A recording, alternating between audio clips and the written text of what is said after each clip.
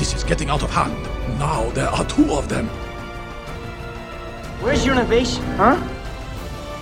Sequels suck. Do the same thing. Everyone's happy. It's all about money, boys! Here we go again. I don't like sand. It's rough and coarse and irritating, and it gets everywhere. But not like here. Here, everything's soft and smooth. Hey guys, and welcome back to another episode of Franchise Fatigue. This is a show where we talk about film franchises one movie at a time. I'm your host, Gabe Green, and as always, I am joined by my co-host, James Hamrick. How's it going? Pretty good. I think you just turned off anybody who is listening at this point with with the creepiest line ever. But it's so beautiful. Alright, so as you probably guessed, we are currently working our way through the Star Wars saga, and this week we are discussing the second film in the much-beloved prequel trilogy, Attack of the Clones. And joining us this week to discuss this masterpiece is our friend Joseph Vuk. Welcome to the show, man. Hey, I appreciate you. And just about that, I don't like saying... James had turned off. I feel like he might have used the wrong word there. But, you know, that's only some people. I'm a little odd like that. Well, you are the right person for this episode, then. I am the right person for this episode. Let's go. All right, so you just want to briefly introduce yourself to our listeners? Yeah. I have worked with James in particular in the past over in Audio Asylum, and also written some articles with Article Asylum, which we both worked on, and through that and various other means, we worked together. And so far as Star Wars goes, I grew up on the prequels. I've loved the prequels and avidly defended them throughout their lifetime. Episode 2 in particular is just a wonderful masterpiece that is underrated in so many ways. See what I did there? Haha. Heyo. Continuity. Callback. Yeah. All right, and before we begin our discussion, I want to ask you guys, if you enjoy the show, to please take a moment to go and rate and review us on iTunes and like us on Facebook. Before we get to the main review, we want to talk a bit about the behind-the-scenes story of this film. Lucas was very late in getting the script out. He didn't have his final draft completed till only 3 months before the shooting began in March of 2000. He wrote a few more drafts before bringing on Jonathan Hales to help him out. The final draft was only completed 1 week before the shooting began, and a lot of the shooting was done off of an early draft. That's how late he was. Lucas wanted to give the film a much slower pace than Star Wars usually had, so he could have the love story woven in. He wanted it to be, this grand sweeping love story, and for better or worse, I guess. The Clone Wars in the film is obviously a reference to the line from Luke in A New Hope. I don't know if he has actually admitted this, but I think it's pretty obvious that the vastly reduced role given to Jar Jar Binks was due to the huge backlash the character received after The Phantom Menace. He listens, apparently. Yeah, and just about that, I think it is confirmed. Just the working title for this one was The Adventures of Jar Jar Binks. I think everybody kind of... Wait.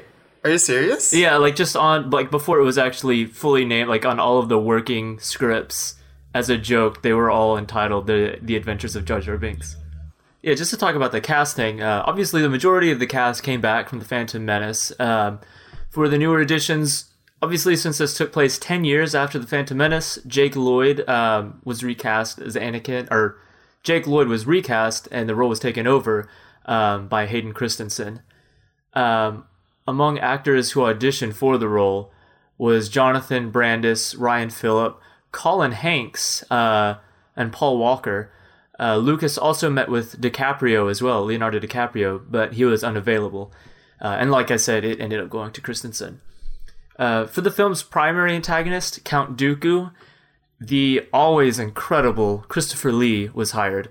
And reportedly, Lee was actually offered the role of Grand Moff Tarkin back in the 70s, but turned it down. I absolutely love Tarkin as it stands, but that would have been something else. It fits so well. It's funny, just because they share so much history with Hammer Horror and things like that. So, for the role of Jango Fett, I think I'm pronouncing his name right, Tamura Morrison was cast.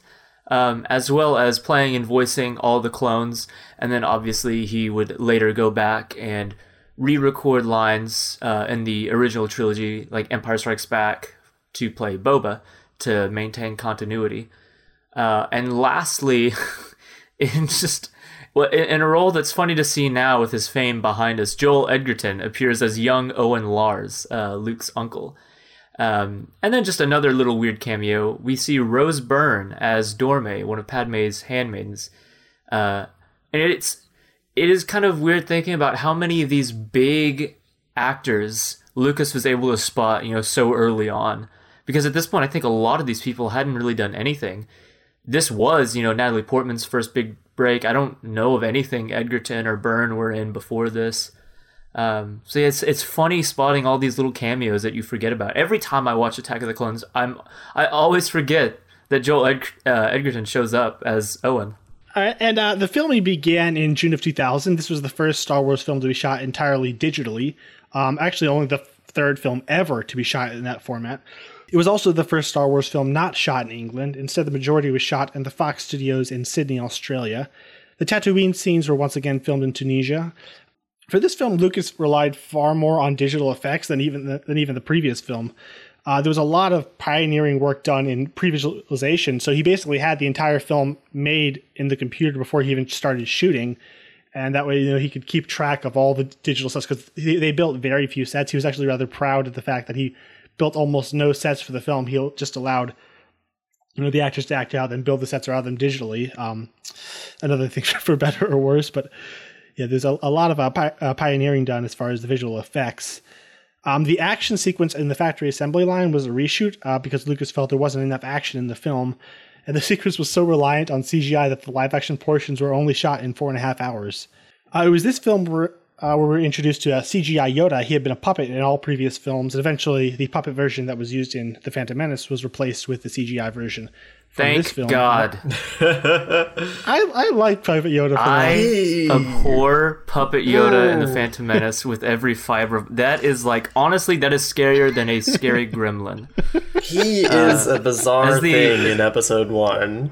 The VHS I watched growing up had Puppet Yoda. I never had a problem with him until I met you, James. So. As a young child, just seeing episode 2 Yoda versus episode 1 Yoda, I just went, this makes so much more sense as a thing. And it feels pretty pointless to say that ILM, John Williams, and Ben Burtt did awesome things in this film. I mean, it's Star Wars. And finally, the film was released on May 16th of 2002. So before we move into the main review, I want to ask you guys, do you remember your first viewing of this film, and what has your relationship been with it over the years? You've touched on that a little bit, Joseph, but how's that been for you? Yeah, so I do not specifically remember my first viewing, actually. I remember as a child wanting to watch Star Wars even before I was old enough to really get wanting to watch Star Wars. And my parents held off for a little bit because I was still pretty young. But then as I got to watch, eventually the original trilogy to 1 to 2, and then a couple years later, actually watched Revenge of the Sith in theaters, which was wonderful. But yeah, so episode 2 was really kind of the one that, looking back, I was very excited to watch because it was the fresh one out about the time that I was watching the Star Wars movies.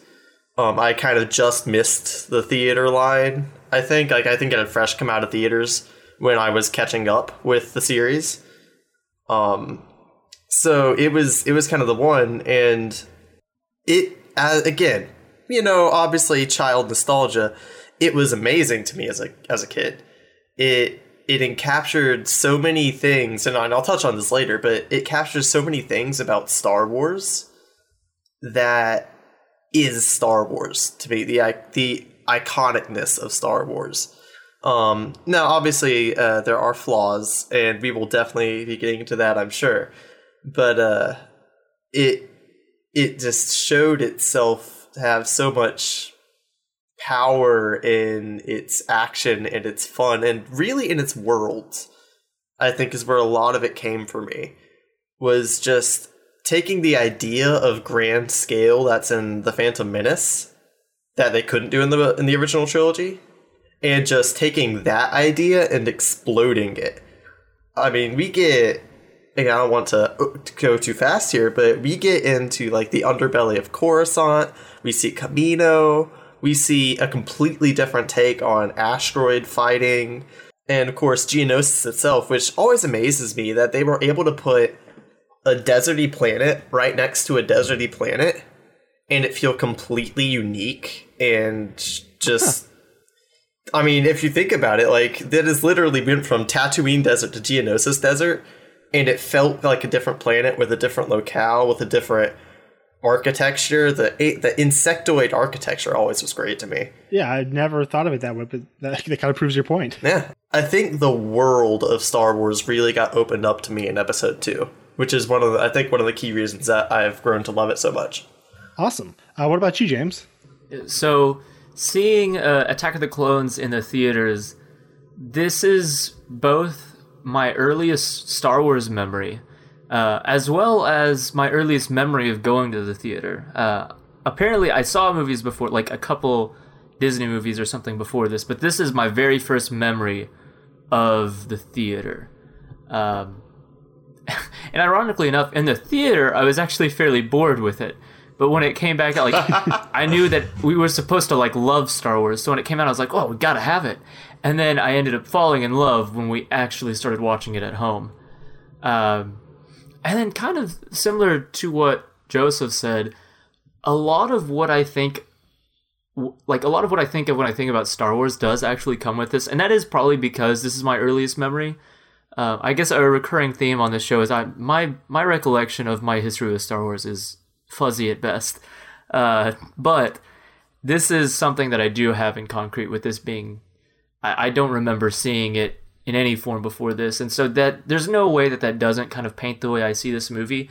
But honestly, if you were to say Star Wars, especially before I've kind of fallen in love with the whole series, my thoughts instantly go to what's essentially a car chase in Coruscant and Obi-Wan on Kamino. Like, that's visually in my head, that's what I'm seeing when I hear Star Wars.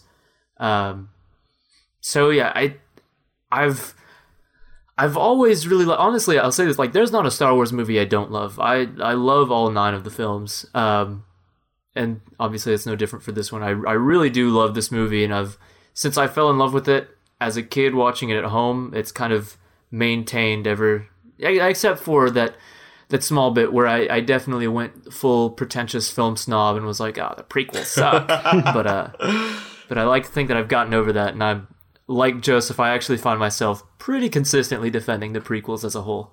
Okay. So as far as my first viewing, I do remember very distinctly when it was. We were on a family trip, and it was playing on the hotel TV. I think we came in right about when Anakin and Padme land on Geonosis, so we basically caught the best part of the movie. And I do remember really loving it. The entire arena scene, the crazy monsters, and Yoda lightsaber fighting, which was the coolest thing I'd ever seen ever. And it still is.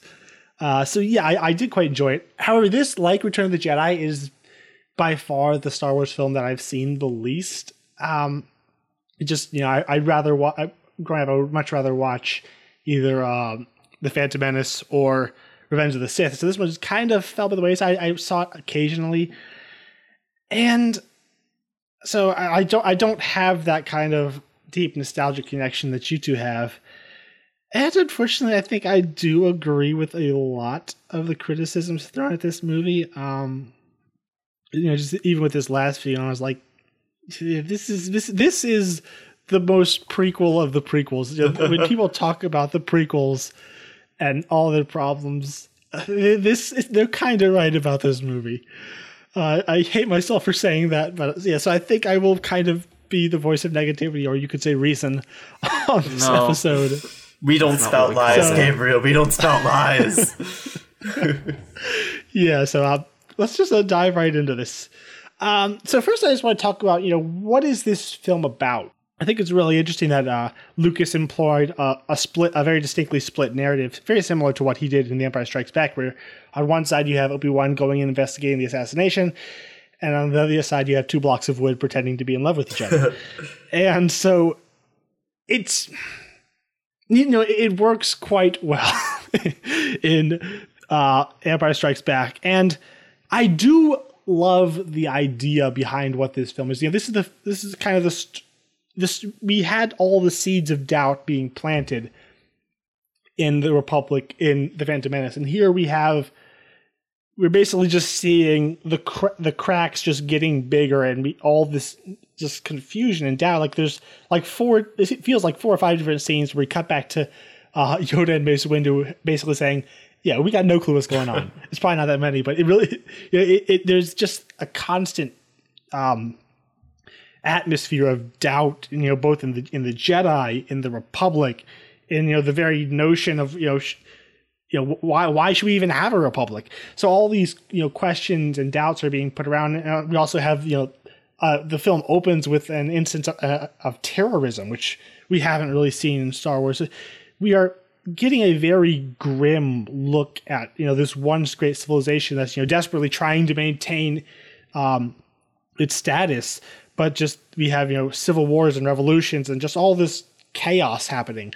And so I really like that. And it actually seems that this, like if we were to pick a core narrative of the film, it would seem to be that. Because that's, you have Anakin and Padme kind of doing their own thing.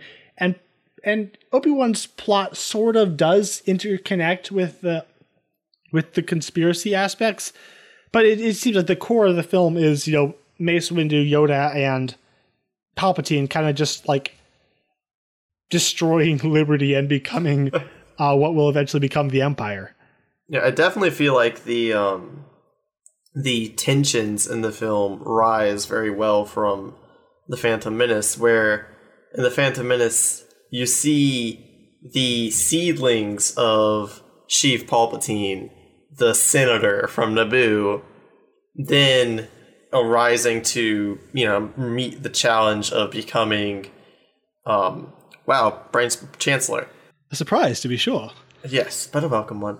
But then in 2, you see the fruition of that and the destabilization. You see also the machinations on the... And this is one reason I enjoy the film, is that actually I find repeat viewings are very nice. Not necessarily 50, but like if you've watched it a couple of times, you actually gain more insight.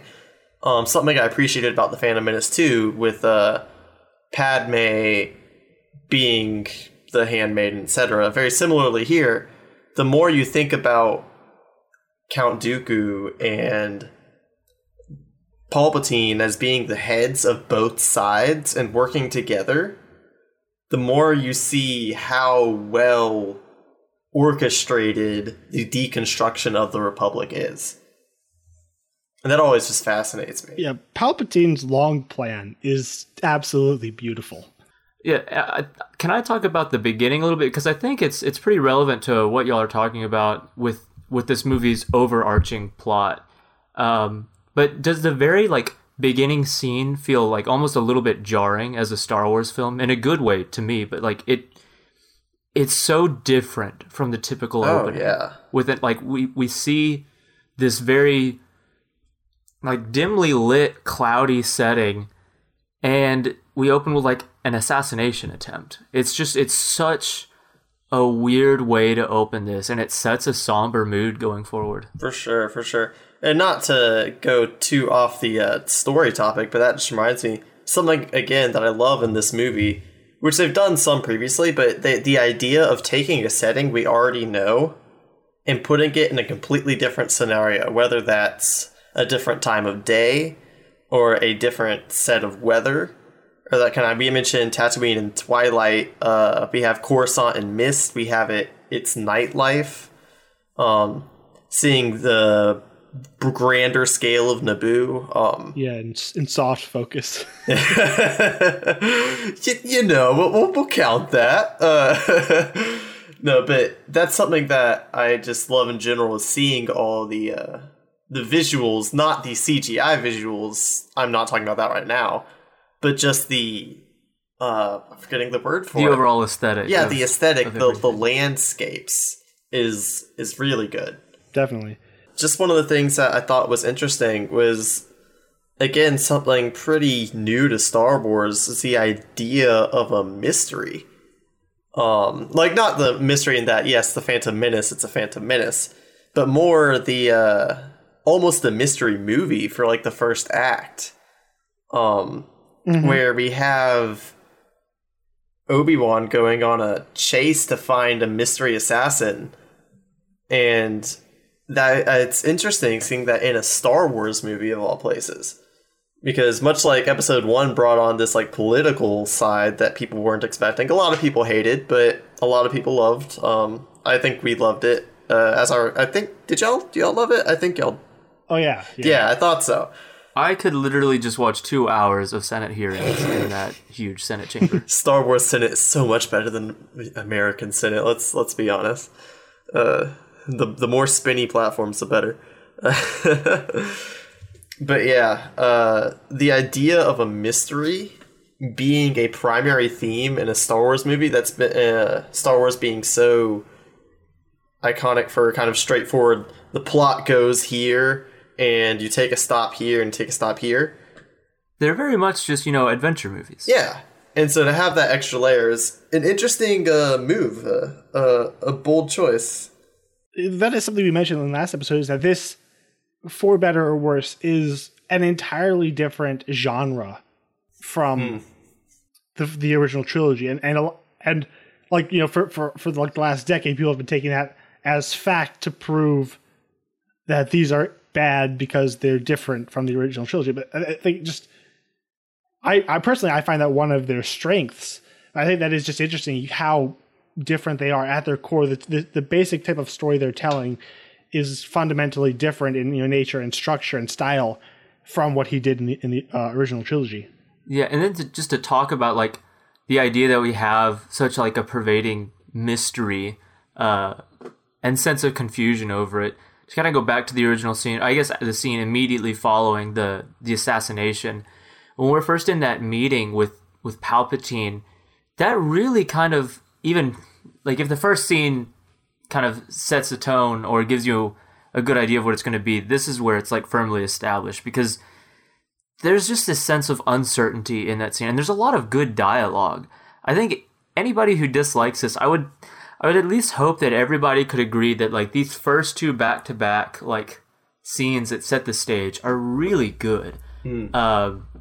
With Palpatine, first of all, I mean, I talked a lot about it on the last episode, but I don't really care. I'm going to talk about it more here. Ian McDiarmid as Palpatine is just like cinematic perfection. You can't not talk about it. I mean... Yeah, he deserves every piece of praise thrown his way. Now imagine how much you're going to talk about it in episode 3. And I look forward to that, because there's this whole new layer he brings. There's a whole tragedy to talk about there.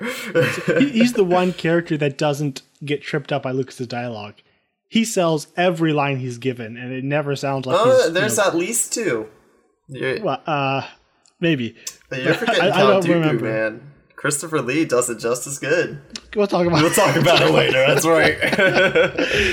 But at least just within this scene, though, one of the first things that I love is how you can already feel the manipulations.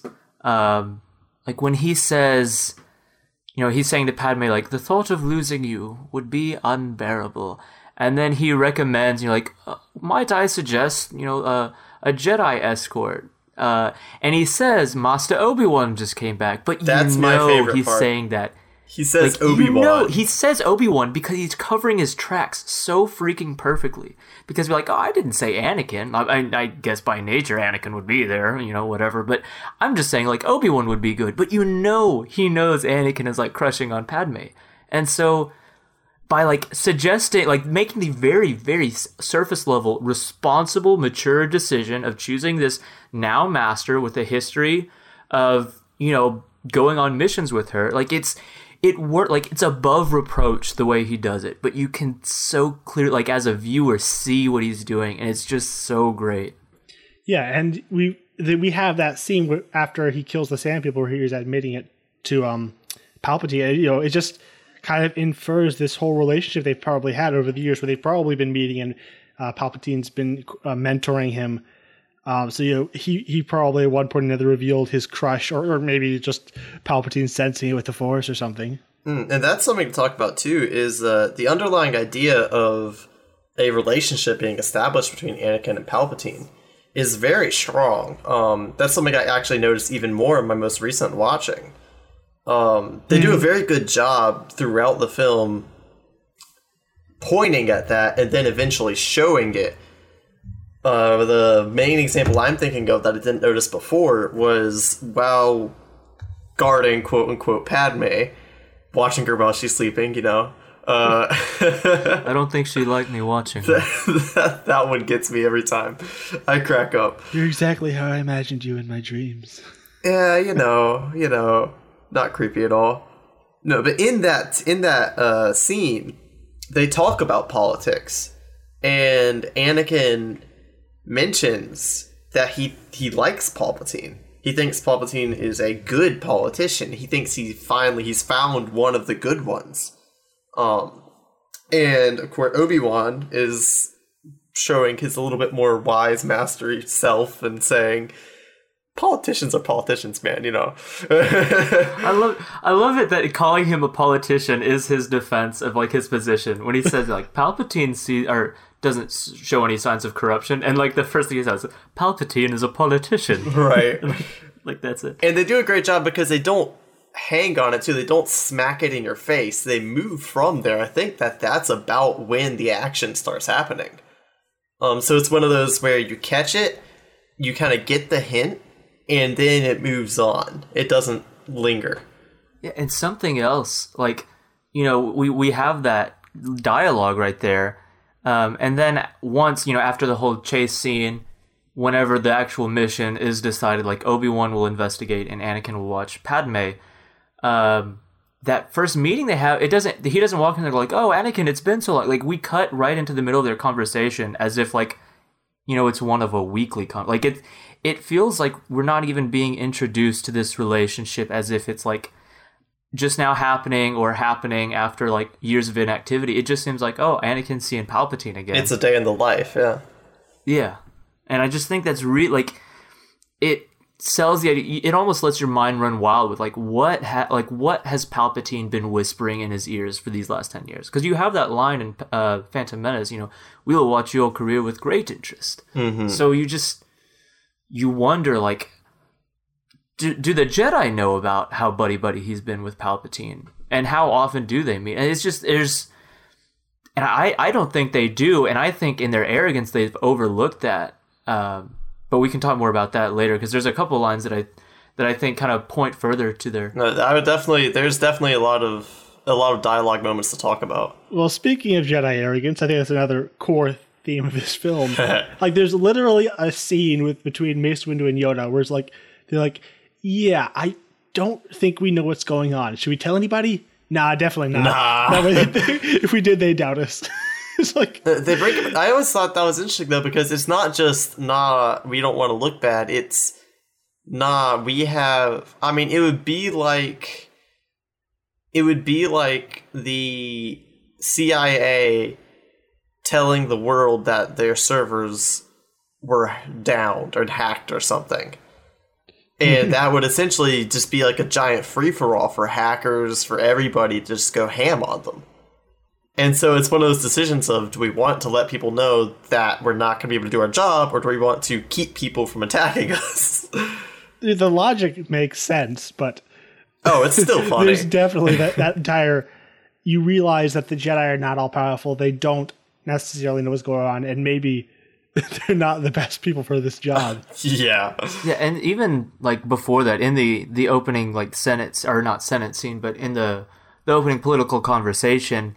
Whenever Padme says, I think it was Dooku, and Mace, like, in his cocky self, like, I love him, but as we talked in the Phantom Menace, like, man, he's got an ego, and he definitely overlooks very apparent flaws, and he just instantly, right off the bat, says, he's not capable of doing this. He was one of us. He's a good guy. Like, come on, let's be realistic here.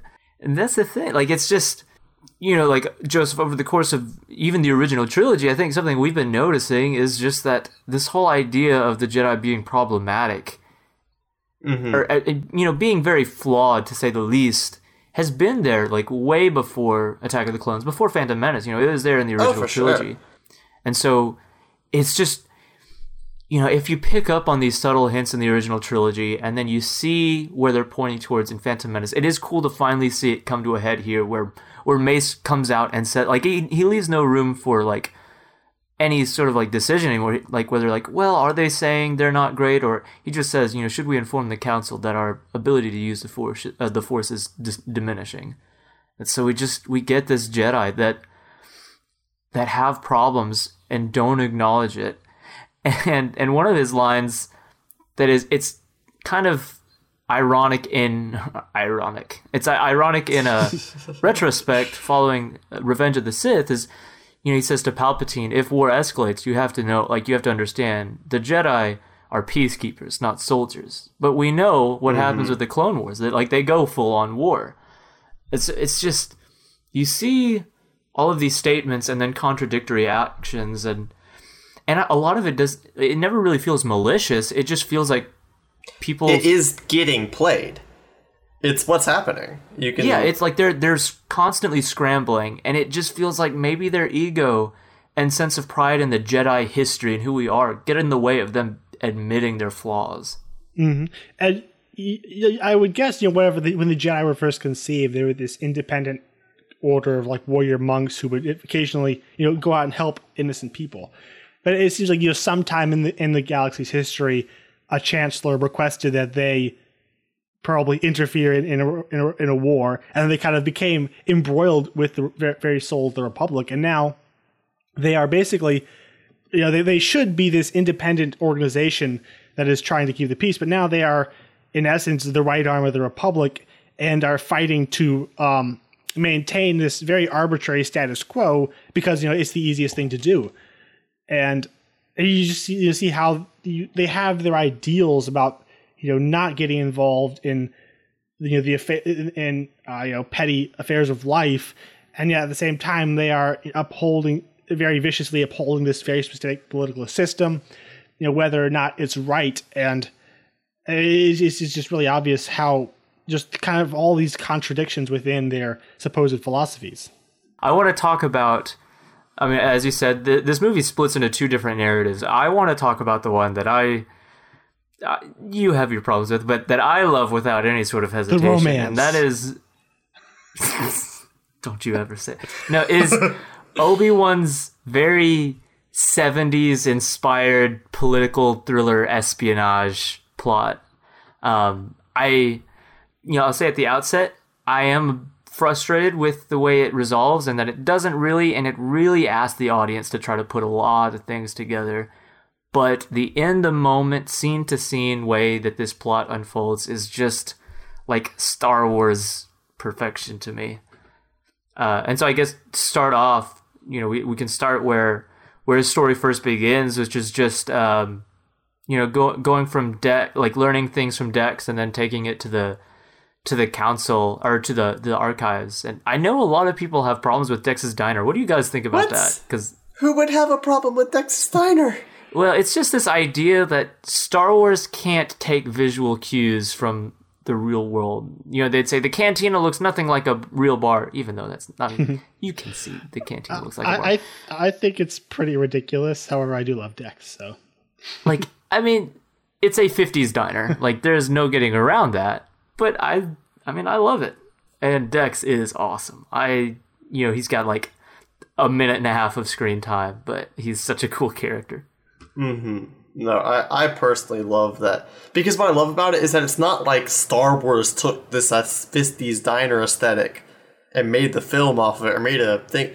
It is literally one rando shop that this one rando guy that knows things nobody else knows runs. And the robot calls him honey. And right, with the robot that's offering some Jawa juice. You want a cup of Jawa juice?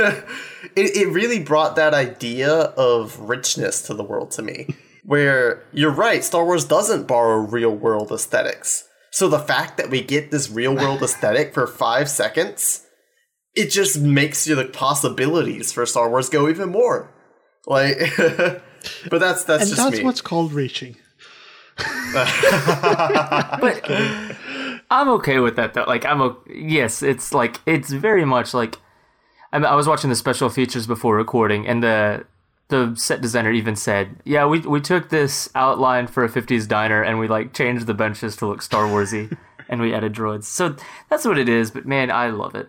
But the main reason I love it is because I love seeing this like sleuth version of Obi-Wan who's got all of these connections we don't know about. Like Dex is one of many contacts he probably has, and so he finds this dart and he's like, oh, I know who to go to, and he goes and talks to Dex and he gets information there, and then he goes to the archives and he talks to what's her name, Jocasta something, the really annoying old lady. So I'm not gonna just not gonna just yeah, but then he learns that this planet that should be there isn't there, and all of a sudden, boom, like mystery on mystery, and we go to what is a huge favorite of mine, seeing Yoda teach. And to me, honestly, I know people say that there's that contradiction with Obi-Wan in the original trilogy said Yoda trained him, but we see it was Qui-Gon. Whatever, Yoda trains them all. It still holds up. Everyone be quiet, it's fine. But like, I love seeing that softer side of Yoda. And we hear his theme, like the da-na-na. Like, you hear that play as Obi-Wan first walks in and Yoda's teaching. And just the way Yoda works with the kids, like, lost a planet Kenobi has. How embarrassing. Like, you can see. embarrassing. Like, Yoda's the favorite teacher of probably like half the school. Yeah, I really do like the detective side of Obi-Wan, and that's really I think played up really well in the Clone Wars. Just he follows the leads, and even if conventional Jedi wisdom would tell him not to, he's going to go wherever the case takes him. And I do agree that my problem with the mystery is that I don't think it actually makes any sense in the end. I don't think it ever should have been a mystery.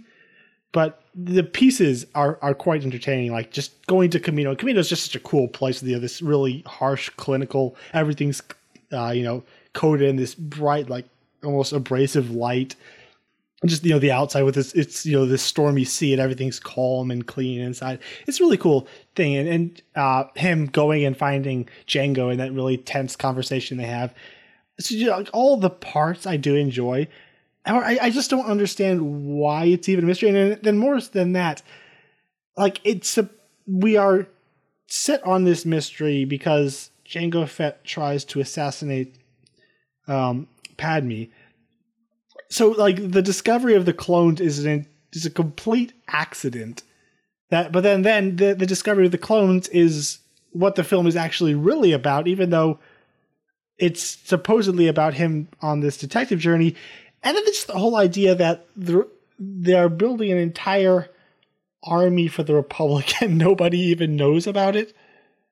Just like, how does that work?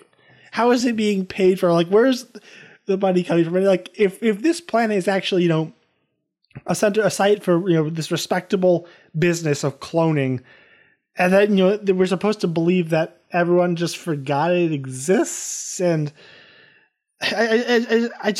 the entire idea of making that a mystery feels so bizarre to me. The way it is, they are actually, it is through the machinations of Palpatine, obviously. Mm-hmm. But what's happening is Palpatine's intended for this civil war to happen. He's worked with, through the, between 1 and 2, he's working with Tyrannus, Count Dooku, to create this civil war to start brewing between the Separatists and the Republic. And the Separatists have an army. But Palpatine doesn't want the Separatists to win. He wants his side to win, but he also knows an army is never going, this is the main plot thing in the film, the Republic's never going to okay an army just for no reason. And if they okay an army, they won't have time to make it for the fight. There needs to be something to combat the separatists, but it needs to come very conveniently, and it needs to have to be used. I get that. The interesting thing. I was just gonna say the interesting thing is that they aren't supposed to find the clones yet. That is where things are not going to Palpatine's plan, but he uses it to his plan. Is the clones aren't supposed to come in yet. It's supposed to be the war is declared, then they get the clones. But they get the clones as the war is declared because Obi-Wan goes sleuthing. So it's just an interesting little turn on events that is still worked to Palpatine's favor. I don't know. It just feels weird connecting this mystery to that, and just like it is such an accident. And if like why would they be careless enough to put Jango Fett as the one to kill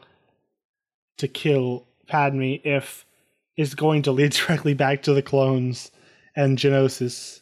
Well, I don't think that's what he's the, we're told that he's the this great bounty hunter assassin. And I mean, I guess if you're already they're using his genetics because he's this great specimen, but I think it stands to reason we're like, well, we've already got him here, might as well send him. Not to mention the way that it's really because of Obi-Wan's masterful sleuthing. It's not like he revealed it. Why did he use a Dr. But here's the thing. He's using the technology he has. He does nothing to assassinate Padme. He gets his own assassin to assassinate Padme, who sends her own droid to assassinate Padme. The droid is then tracked. He put a lot of steps to prevent himself from getting seen. And even then, when he's about to get revealed, he does a last-ditch effort. That last-ditch effort should have been untraceable. That's the thing, is it was an untraceable dart. Yeah, and I can buy that it was just honestly, I can buy that it's just human oversight. Maybe 2 hours after after the whole thing went down and he's driving in a space car, he's like, oh, crap, man, I used that dart, son of a... But the thing is, even using that dart shouldn't have been a problem because the Jedi archives themselves have no information on that dart. Yeah, you can't really account for, this random spice miner who's just kind of living as this diner opener with, if he has, few records on him. Nobody counts on Dex's diner.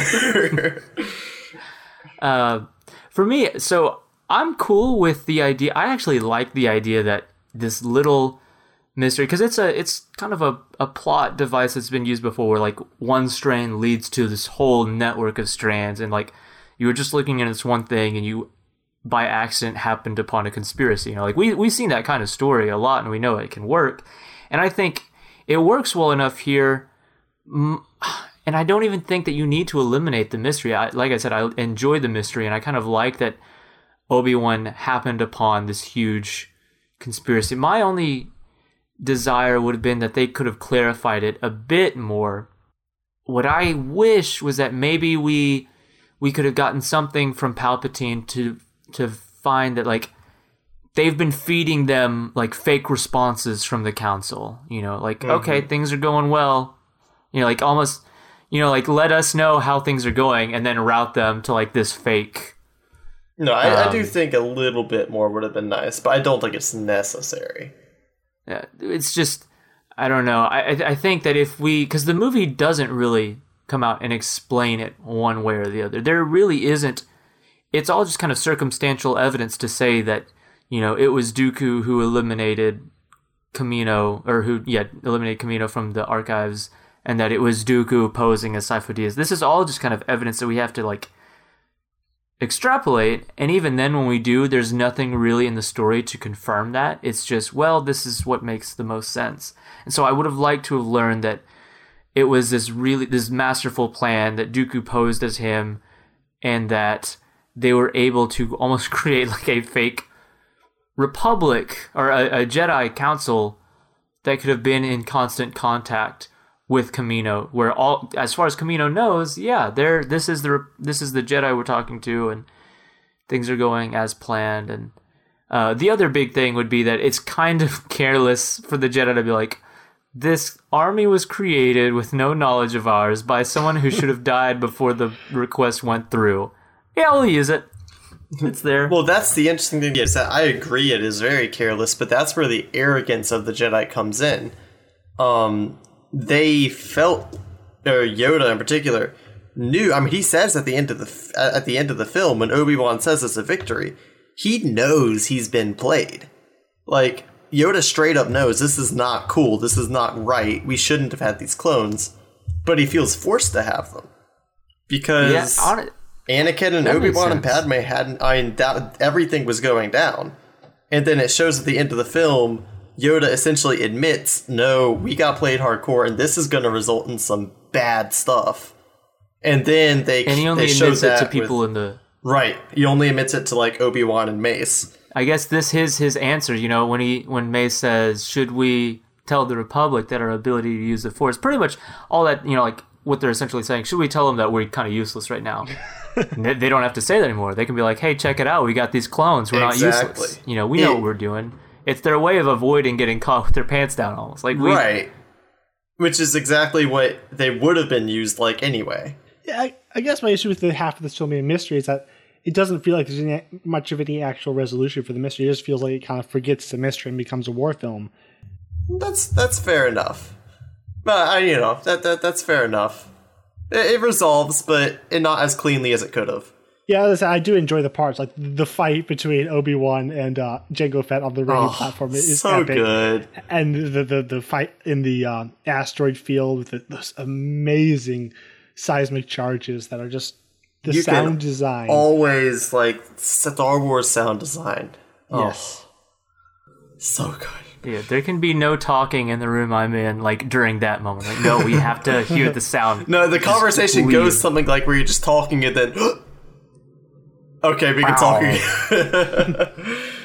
Yeah, and this is where we are introduced to the true prequels Obi-Wan. You know, he was cool in The Phantom Menace, but this is where we have Ewan McGregor as his beautiful self, just being amazing. Oh yeah, and what is crazy, I saw in your notes you pointed this out, and I never really thought about that because I guess it just goes to show how fantastic they sell you on this. But there's only 3 years after The Phantom Menace, and yet I do not believe, or I would not doubt for a second that this is Obi-Wan 10 years older. Mm-hmm. Like it's just like the beard and the long hair, but he even carries himself with like a sense of like experience that he didn't have. And so it really does feel like we went from seeing like a 26-year-old to a 36-year-old or something like that.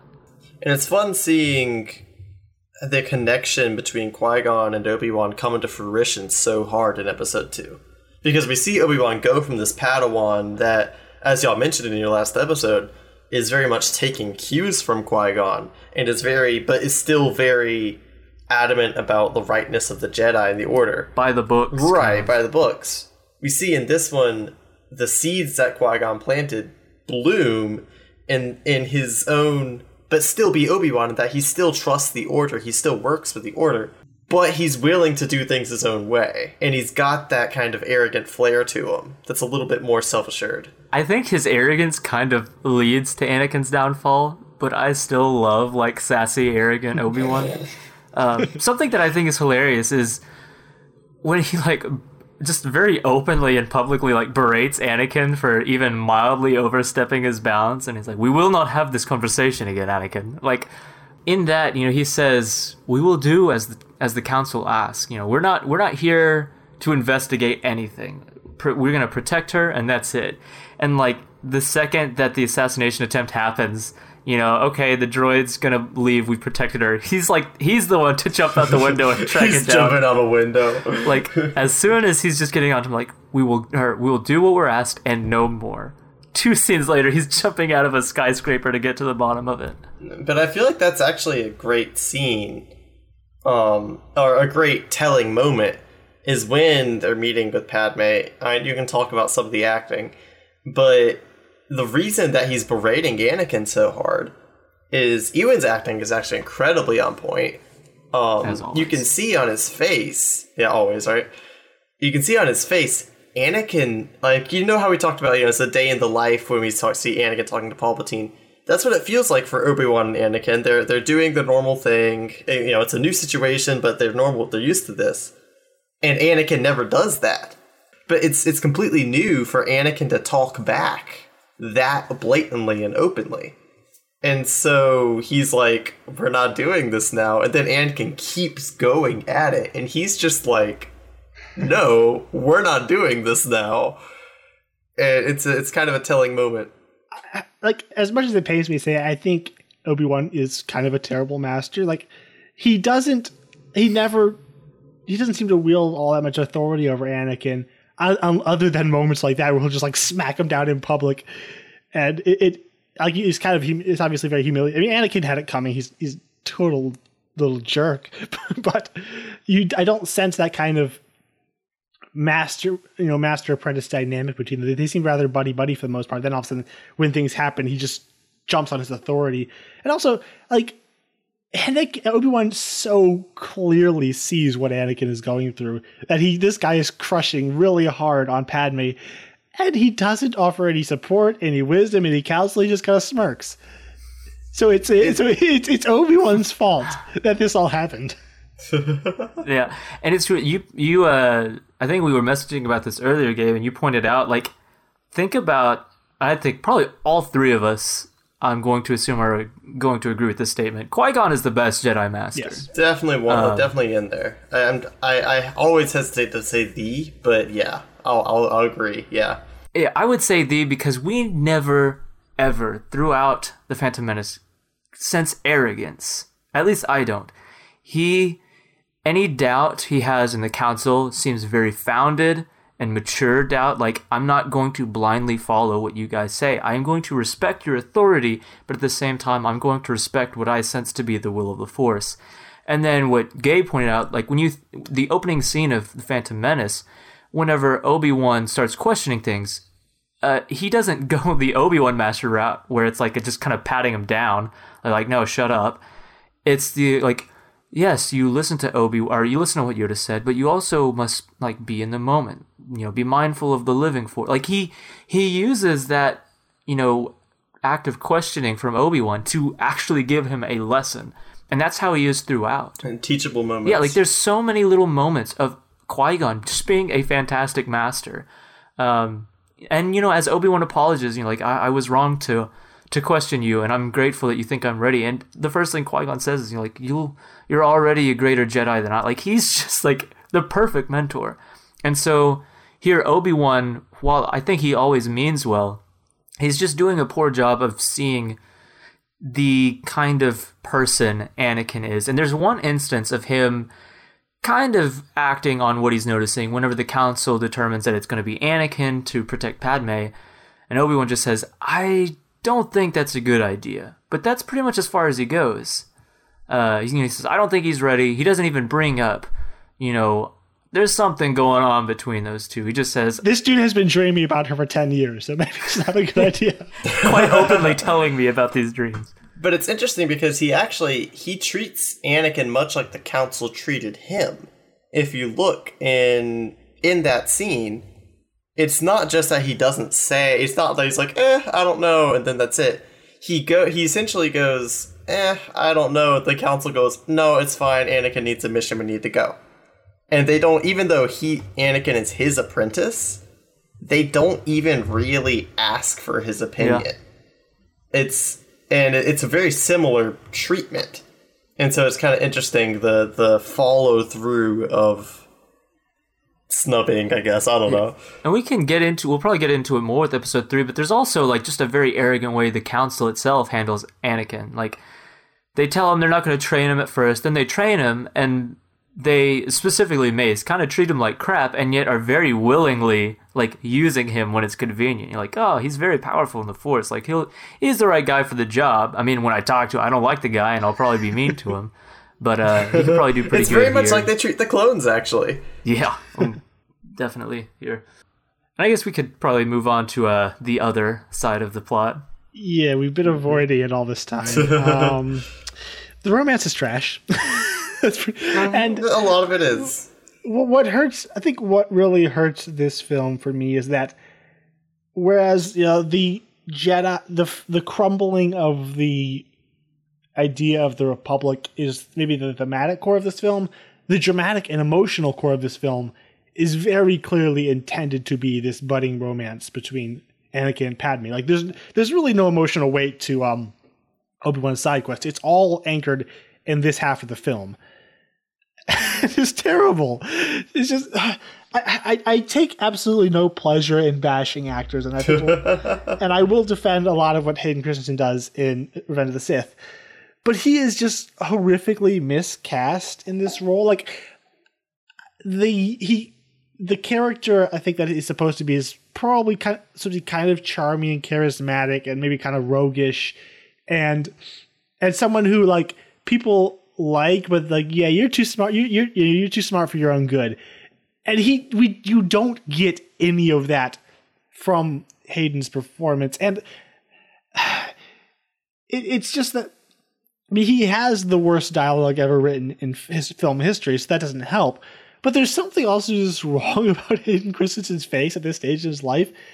There is like this twist in his mouth that whenever he smiles, he looks like he's this evil psychopath imagining that he's like strangling you or something. Like he's obviously plotting to murder me. Get this creep away from me.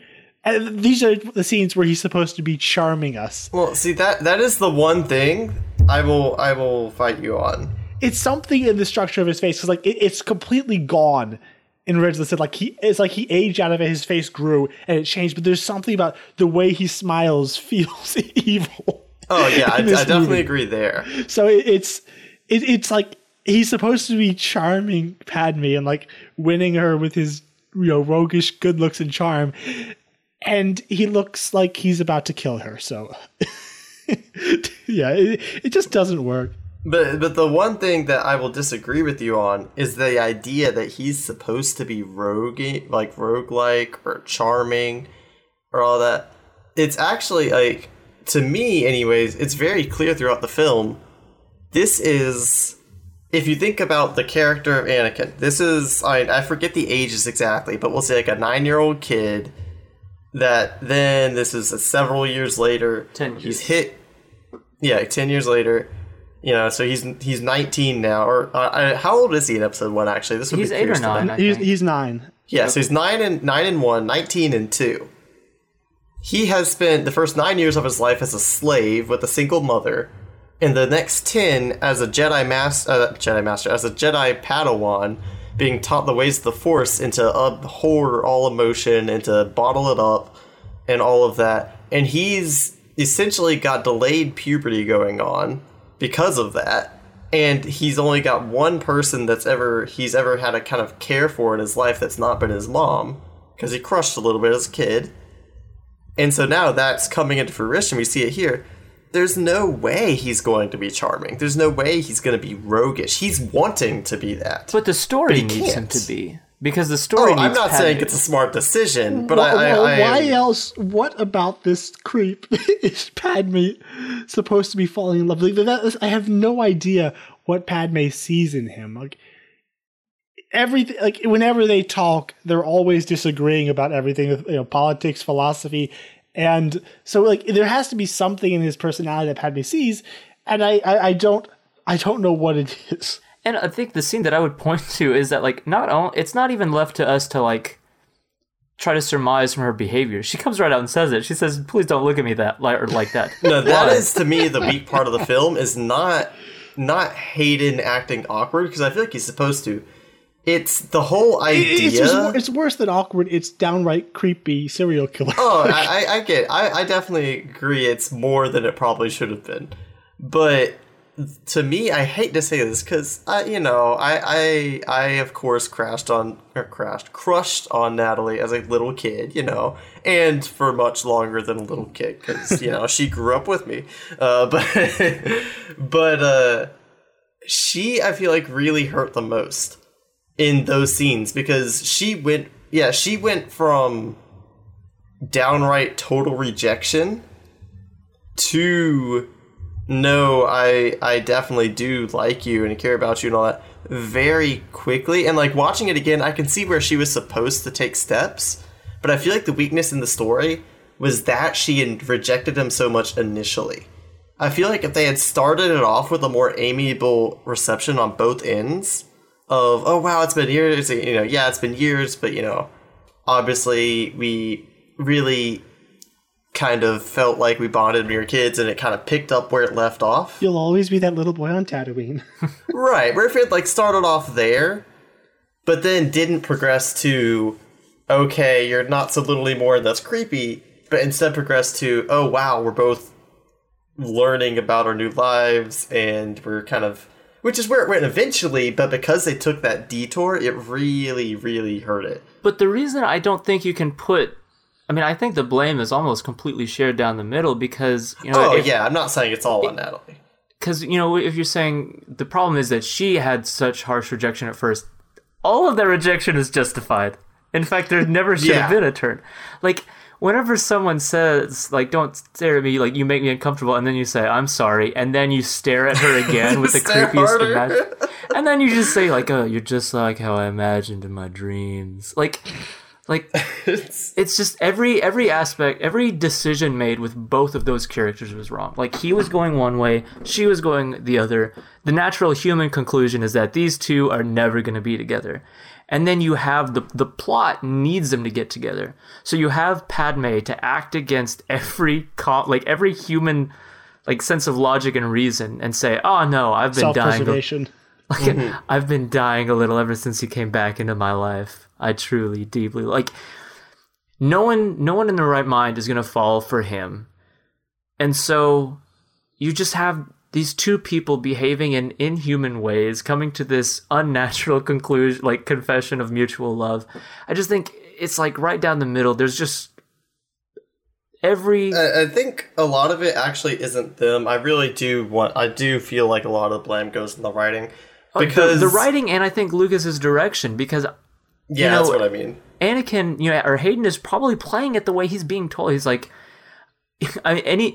if you read the script, if you just on paper look at the line, I'm sorry, milady, stares intently. If you look at that on a script, any person of right mind is like, it sounds kind of creepy. I'll play it kind of creepy. It just feels like he's playing what the script is asking. And I do think he's definitely not a great actor here, and part of it does lie on that. But we know he can act because obviously he gets better in Revenge. But even here, there are moments of really good stuff. Like when he talks about slaughtering them like animals, or whenever his mom dies in his arms, and you kind of, for once, he's not creepy. He's like, stay with me, mom. Or the one scene where they actually have genuine chemistry with each other. When she's like, you're teasing. And he's like, no, I'm much too frightened to tease a senator. Yeah. Or another line that I really like, whenever, he's asking her about, I guess, someone from her past, and she goes on to describe this dreamy guy, and he's like, all right, I get the picture. There are moments where he sounds like a human. And so I don't think all of the blame can fairly be put on him. I just think it's this amalgamation of actors who weren't experienced enough for this kind of role, or this kind of director, a director who should just stick to directing and not writing, and this, it's just this whole whirlwind of things that didn't come together. Yeah, there are kind of two quick little things that I take though from that subplot. I say subplot even though it's not. The first being, one, again with Hayden, there are little moments, like I said, where I feel like his acting is much better than people give credit. It's the way he was told to act that's the problem. I feel like he actually acted wonderfully. It's just he was told to act like a creep. But there are a couple moments that show what I'm talking about. One, in the most infamous line of "I don't like sand," which personally I feel like gets a little Martha'd. Not near to the same extent, but let's be honest, it is not as bad as everybody made it to be. It's the rough and coarse and irritating. No, I get it. And it gets everywhere, and the emphasis on everywhere. Everywhere. But the thing is that the kiss, the broken off kiss, which soundtrack moment, can we just say, I love the soundtrack there. How it swells up and then just totally yoinks it out from under you. I love that. I love it, but I think for the wrong reason. It almost feels like a parody, da-da-da, nope. It's funny. But the moment after that is so great to me. If you look, I don't know if you ever paid attention to Hayden after the kiss fails. he gives this face that just goes, what the heck did I just do? I'm an idiot. I shouldn't have gone for that. The moment wasn't right. This is wrong. Why am I here? What's going on? Like, it's this perfect face of, I have failed. You could say he's haunted and in agony. There's another moment where I kind of picked up, like, not the same kind of emotions, but the similar kind of like, hey, this is a guy that's actually acting. Like, yay. Is whenever, you know, he's like, he starts talking about, or no, she says, well, Anakin's not a Jedi yet. He's just a Padawan learner. And once, like, he earned some of his anger because he's constantly getting berated publicly. Like, the guy needs a break. But then he says, excuse me, I was put here for a reason, blah, blah, blah. And she's like, I would think it wise to... And she gets kind of arrogant herself. And like, that was actually one of the better scenes for sure. And you can see the change on his face where, like, he has this moment of, like, genuinely trying to contain frustration and compose himself. He's like, you're right, my lady. Like, it's such a human moment to me where it really does look like a guy who just wants to start screaming. Like, are you kidding me? Like, come on, you don't have to be like that. But then it's like, okay, yes, you're right. All right, let's do this. And the only other thing I was going to touch on super briefly was not related to the romance, but something that came from it, was that we start to see how his mind works and how the path goes. Because we get little throwaway lines, which I love. The throwaway lines are really the winners for, I feel like, in Attack of the Clones. Because we get the line of... We get when we're talking with her and him are talking about politics. And we get into that brief little moment where he's like, well, they should be made to agree. And then she's like, you're joking. You're talking to the most Republican Republicer ever. You're not serious. And he was like, oh no, I couldn't tease a senator. And you know in his head he's going, oh no, I'm so serious right now.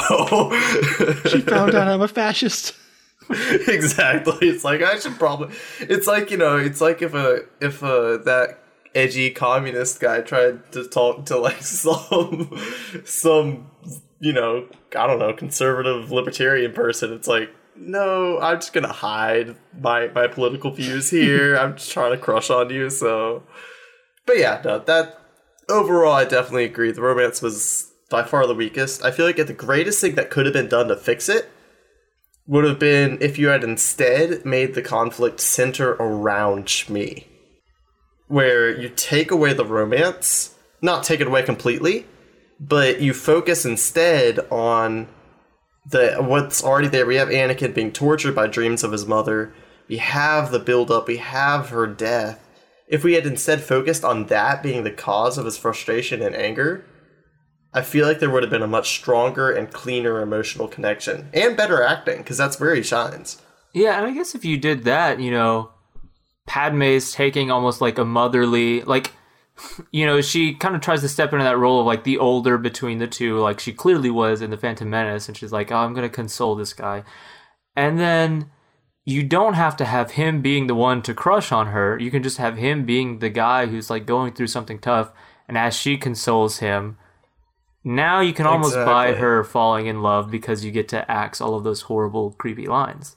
And that's where it was, I feel like that was supposed to happen, but didn't. Yeah, the thing is, though, they have already had this torrid romance going full force before they even go to Tatooine. So you axe all that. Absolutely. I was also, another thing I think would have been to continue the threat of assassination attempts while they are together. I mean, first off, that would just add excitement to this absolutely listless half of the film. But also, I don't know, man. I got pretty excited when he pretended to get stomped by a buffalo. That was, I don't know. Yeah. So it would give, add just energy, but also it gives them those, high emotions and stress and things that like would make them careless and fall in love. It also give them chances to prove themselves to each other. Have Anakin save her life, have her maybe save his life, and then also get them to show each other, that Anakin will do anything to protect those he loves, and that he could admire her dedication, and just make them fall in love because of each other, not because the script said they had to fall in love, and because he's been dreaming about her every day since he met her as a 9-year-old. So it's the little things. So yeah, if you had done that, I think it would have made the choice to go maybe put themselves maybe if Padme made the choice like, yeah, we're gonna go save your other, even though it might put me at risk. This is important to you, so it's important to me. Kind of just like little things like that make them fall in love with each other, rather than having all the things that should be the fulcrum for their relationship happening after the relationship is already fully established. I guess since we talked about this a lot, the last thing that I want to mention about this,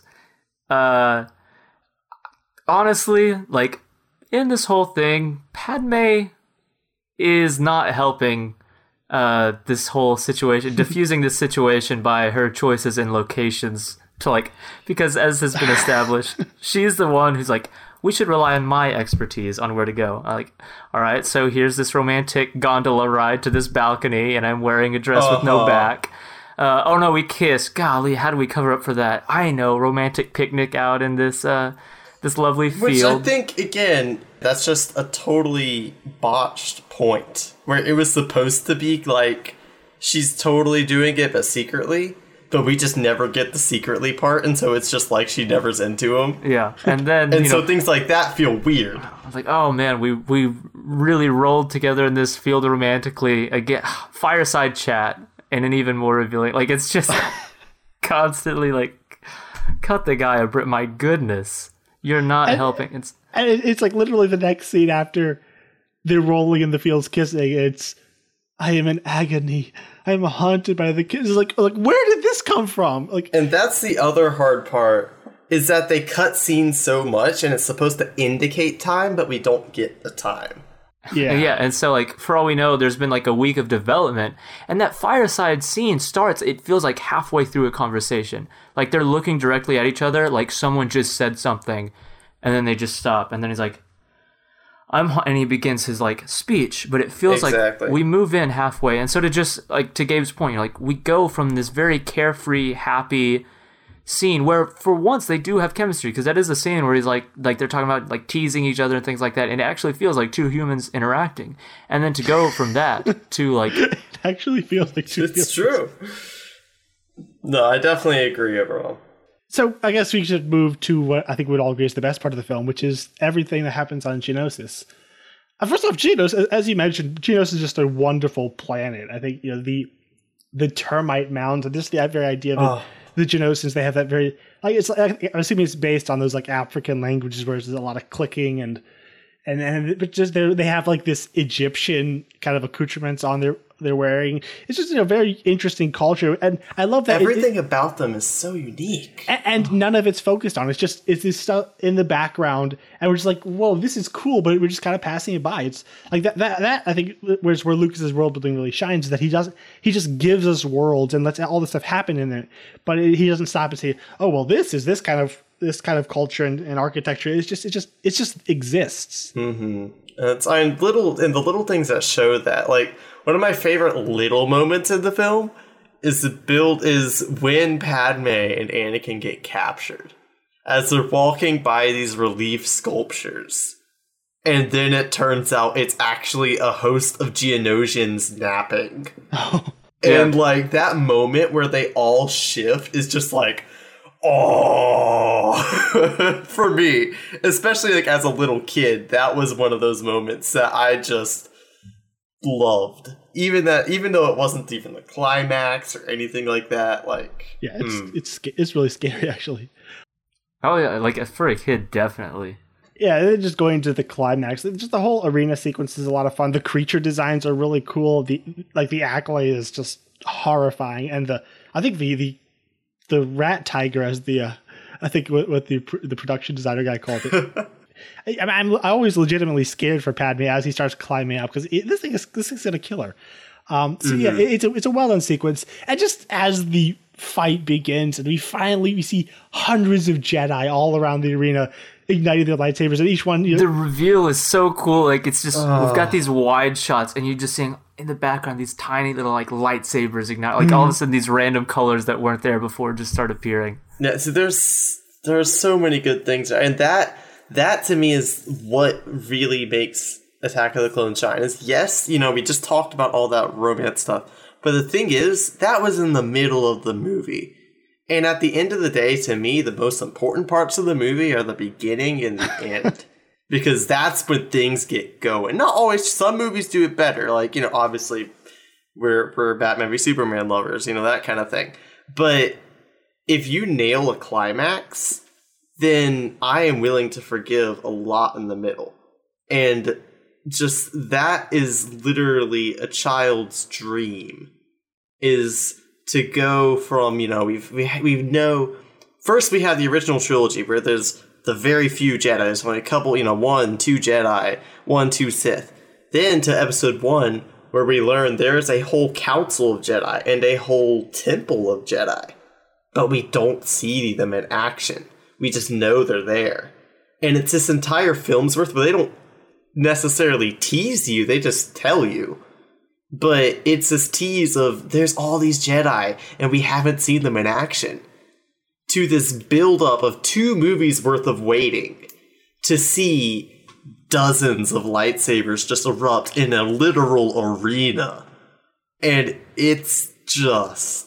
Yeah, I'm gonna stop gushing for a second here. I actually have some criticisms of this part, but I'm gonna let you and James gush for a while, so by all means, go ahead. I think so. Just about the comment in the middle half. Like, I do think a good third act is kind of, it capitalizes on everything it came before. So if your middle chapter isn't very good, the third act will suffer. But what I think it does right is it had like 2 halves of a chapter before, and it's definitely capitalizing on the Obi-Wan portion to me.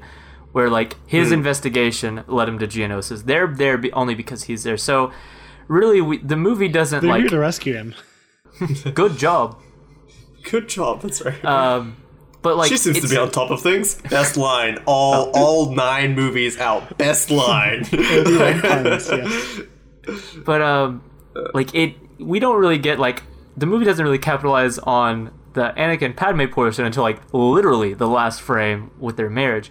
But this whole arena scene is all, like, the conclusion to Obi-Wan finally unraveling, like, okay, so it was Dooku. Like, you have this great build-up through Obi-Wan's side, and that's... The third act, to me, feels like a continuation of his side, and that's why it doesn't really suffer so much from having to capitalize on like, a weak second half, because it's a continuation of the part that I liked a lot more. Whatever you gotta tell yourself, man. Oh, I'll tell myself and I'll believe that.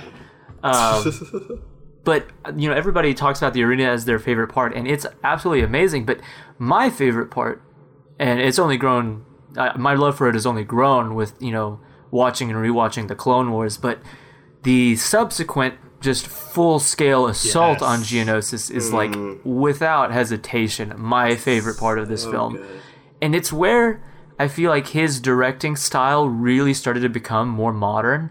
Like, with his low camera angles as characters just kind of walk by the lens, and these quick zoom, like some of the coolest shots ever, where we're right by one gunship and we kind of see one in the background, and then we just like quick zoom into that, like a very like Serenity style, or we see this command post and then we quick zoom and like all of a sudden now we're like looking right at the commander in it. The low angles looking at these huge armies of vehicles rolling in at each other. That whole sequence is like jaw-droppingly awesome to me. The shots that follow the rockets, and this is like he's very open about how he likes working with the CGI just because he can do whatever he wants, and what he wants to do is awesome. And the scale and weight that he's able to give to these CGI things, and it doesn't hurt that just the designs are absolutely gorgeous. Like the Republic, the gunships. Yeah, the Republic gunships are amazing. The tanks, the spider droids, just all these crazy cool designs, and just fire and just death being thrown everywhere, and it's these beams hitting these large circular like when those fall down, I just want to cheer. And it's never confusing. We always know exactly where we are. The geography is so beautifully laid out, and that's what the CGI I think is at its best in that battle. They probably put all the work into it. And there's this one shot of after the thing has crashed, the fleeing Confederate ship has crashed, and the dust comes up, and we see the droids and clones coming together, and there's like this hailstorm of fire, and it's all We the see lighting all the bright lights piercing through the dust. Yeah, that was all something the I lighting loved. is coming from the lasers, and it's just this gorgeous shot in there that feels like a Zack Snyder kind of thing. Just beautiful thing in the middle of some other tacky CGI, but just moments like that where you see the genius of Lucas coming forward. I really loved. I just love how he had that moment of Lucas seems to be very prone to just wanting to, and I'm not a bad thing, just keep wanting to go bigger and bigger. But the fact that he had this moment of almost going back to old filmmaking style, where he's got like big rocket flares, and then he takes this moment to have a shot where we can see like nothing. And it's just like clones, a couple clones like walking in front of the frame, and some droids, and just a bunch of laser fire in the huge mound of dust. Like, such a nice moment. Like it's that old school World War II thing where we're not even looking at anything at first. We're just staring at this location, and then our heroes walk in a frame. They give that very exaggerated this way Exactly. arm gesture. It feels like that kind of old school way of portraying soldiers on the battleground. I have a big problem with the way the arena battle is. I think it goes back something. A lot of it's the editing, because Ben Burtt edited all of the action sequences in the Phantom Menace, and those are the editing and the way those sequences are structured and built is absolutely flawless. I think you could show those in film school. Here, I think some of it comes back to the way Lucas shot this battle. He basically would have 3 or 4 Jedi together and just pretend you're blocking lasers. And he got 100 of those shots, and then he kind of just pasted them over each other, and then pasted in the droids. So we're cutting between these very neutral shots of Jedi who are obviously not looking at anything, waving lightsabers around, and then cutting to droids, and there doesn't feel to be any kind of energy in the entire arena battle. It just feels like we are cutting between random shots that are kind of giving you an impression that things are happening. But the CG, the green screen is pretty obvious, and it's obvious that none of these shots were actually filmed together. There's nothing connecting them between each other. We don't have any those awesome shots where we'll follow the action as we do in the later battle outside. It just feels really bloated and unwieldy. There's no direction or any kind of momentum in that fight. It has beautiful moments, as when the Jedi are charging across the arena, or just little things here and there. But overall, I found the direction of the action and the editing rather disappointing compared to how beautifully put together it was in The Phantom Menace. But this is something that I love about the prequels in general, and Attack of the Clones specifically, is, I disagree with your particular criticisms there, but they do such a good job. Lucas does such a good job of giving us finale that if you don't like that part of the finale, hey, it's fine. We've got 2 other kinds of finales to give you, and you're gonna love all of it.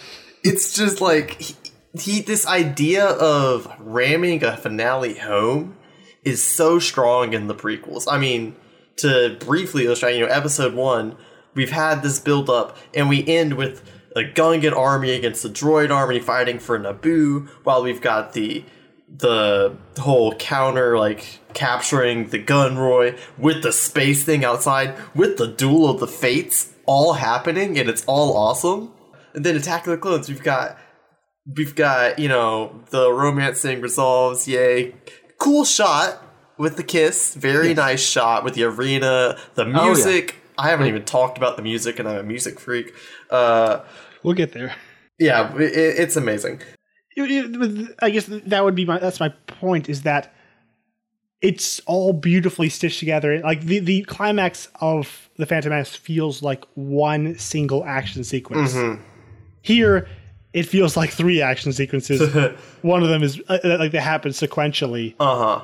Well, it's 4, really, because you go from that to the closer internet battle of monsters versus our 3 main protagonists, which we get very clearly to see each one fight them in their own unique way with their own unique monster. Then we get the Jedi coming in with them fighting off the droids and getting pushed into the center. then we get the clones coming in, and if you're not happy at this, when the clones come in, it's like, I don't know what movie you're watching. And then we haven't even touched the lightsaber duel that they somehow managed to make be just as good so far as, like, hype goes and all that, like, hit just as well as Darth Maul. Like, no, as far as hype goes, as far as not saying, like, it's not Ray Parker, okay? It's not Ray Parker. You're getting Christopher Lee to do a lightsaber fight. They did a good job. But like, so far as how it just builds and builds and builds and builds, they just, for me personally, it was, Yeah, I definitely understand, but I guess that's the problem. I don't feel like it builds and builds and builds. I feel like it's this and then this happens, and this happens kind of thing. Yeah, so I mean, I definitely agree with, like, the criticism about, like, within the arena, but that's why, like, the clone attack afterwards is, like, the highlight for me, because it does kind of feel with the arena, like, it's just, here's a shot of the Jedi, here's a shot of the droids, here's a shot of the Jedi, and usually Lucas does a really good job of, like, showing you who's winning, what's happening, what's the goal. It's something that Peter Jackson just excels at in his big action sequences, like in Lord of the Rings, where you always have a sense of, like... And The Hobbit, yes. Talk badly about them all you... Like, the Battle of Five Armies, like, is actually one of the most, like, impressively strategic battle ever put to film. But just beyond that, like, this does feel like it's, like, just a shot of these Jedi, then a shot of these droids, and then all of a sudden we get a wide shot of the Jedi surround, and it's like, oh, okay, the droids were winning. I couldn't tell because the movie didn't really tell me that. But again, it's not this huge... like, it's enjoyable in the moment, but then the clones show up, and then it's epic. Yeah. Although, I do have to mention that Mace Windu is, as much as I don't like it when he's being the head of the Jedi, when he's going at it, he's awesome. I mean, again, the tease of hearing things like, I don't even remember as powerful. Yeah, I was going to Master say as Windu. wise as Master Yoda and as powerful as Master Windu, and we haven't seen him even look at his saber. Like, so finally getting that is the behind the back laser block as he's running away. And like taking his cloak off as he's falling, and then and just so cool. And even then, like the finale of like Jango dying, seeing how strategic. The more you watch him fighting Mace, it's very brief. But if you see the way he's shooting at him, the way he's trying to aim his shots in different places, he's trying to throw off because he knows it's a Jedi, they block the shots, they do that. He's purposefully being, like, it's not, like, majorly obvious, and maybe I'm too reading into it, I don't know. But the way he's shooting and the way he's doing, it's like he's aiming and firing specific points because he knows that they're hard to hit or they're hard to block, etc., etc. And even when he's at a disadvantage because, he had a thing almost score him over. He shows like his prowess in just staring at it, coming at him again, looking it in the eyes, steadying his aim, taking the shot, and dodging. Yeah, and that's also why Jango is cooler than Boba. For me. Jango is cooler than Boba, let's be honest. Boba does nothing. He tracks down a ship, and that's super cool, but on screen he does nothing. Jango, like, goes toe-to-toe with Obi-Wan, goes toe-to-toe with Mace, and it takes a decapitation to stop him. Like, the dude is cool. All right, I think you should probably talk about the finale, or the final finale. The final finale. Again, I hate being the negative Nancy on the show, but I do find the final lightsaber duel between Obi-Wan, Anakin, and Dooku pretty underwhelming.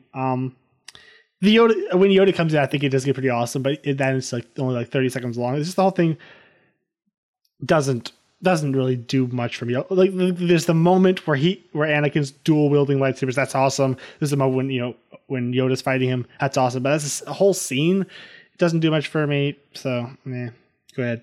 Go rave about it for a while. I'm sorry you've been hurt. No. Well, okay, so I'm not as negative, but I am kind of towards that a little bit. Just the dual wielding part is amazing, and there's that wide shot of him kind of spinning, like, with this weird rotation with the two lightsabers, and then he cuts, like, the coil and the smoke goes out.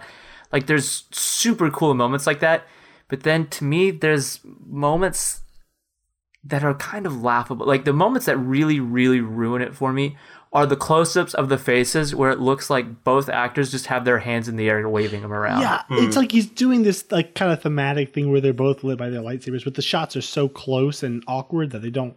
It's really like if you were to zoom out, it literally looks like they're just holding their arms in the air, like kind of making circles with their wrists. Like there's no attacks in that. Their arms are too high. There's no lunge. Like it's just. It looks kind of silly. Like the lighting, the way the light reflects off their faces and the smoke is super cool, but it's not a fight. Like if you pull back, you would see like it's just two guys standing like 3 feet apart, swinging aimlessly. That's like, for me, I mean, like, there's a small thing there, but I personally just love the coloring there so much. I just like overlook it. It's very reminiscent of like episode 5 in the Carbonite, like. All that. Yeah, I agree with that. Like that's why, like cutting the coil and like shooting the smoke up, and you've got these reds and these greens reflecting off of like the dust in the air. It's really like it's cool to look at sometimes, but just in terms of the choreography and the way the fight moves, I'm way more excited when you hear Yoda's cane. And he comes in. And there's this ridiculous movement out there of people who think that it's crazy that Yoda would wield a lightsaber and that he's above that. And I say, whatever. No, don't listen to those people. You don't need them in your life. That kind of negativity is not allowed. No. Yeah, because the second he pulls that saber out and starts flipping around, if you're not losing it in excitement, then you're just wrong. Yeah, the entire notion doesn't make sense. He's a Jedi. This is the weapon of a Jedi. And if a person that was 2 feet tall was going to fight people that were 6 feet tall with much bigger lightsabers, he would have to compensate somehow. And so force jumping around, I mean, it strategically makes sense.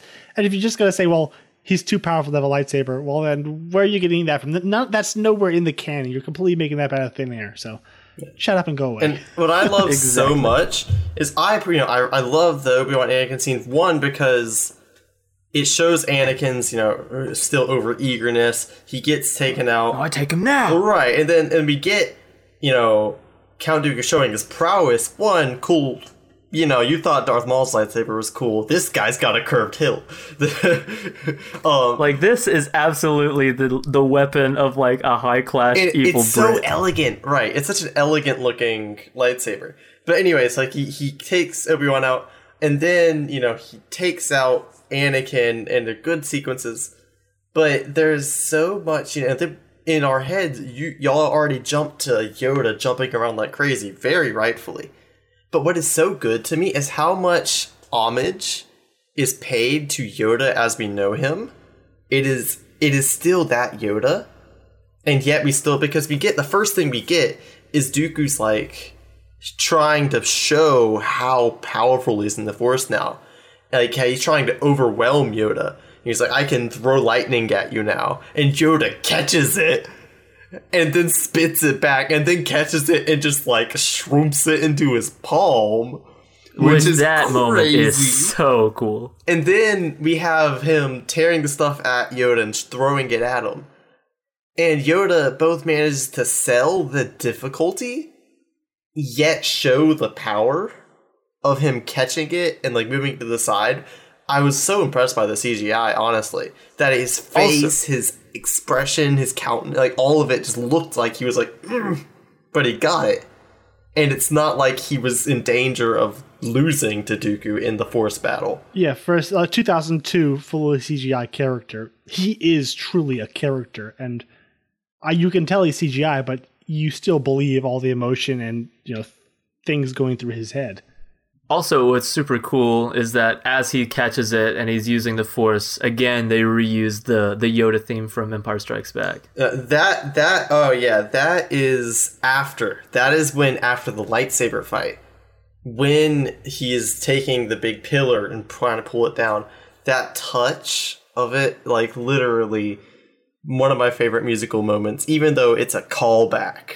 And in what episode I love 2 that you're saying is, like, what he could have done, and this is what it seems like people want to do now. Like, I love the Force Unleashed games, but, like, they've turned the Force into, like, this Super Saiyan kind of ability. And what I love is that Lucas showed, like, impressive restraint.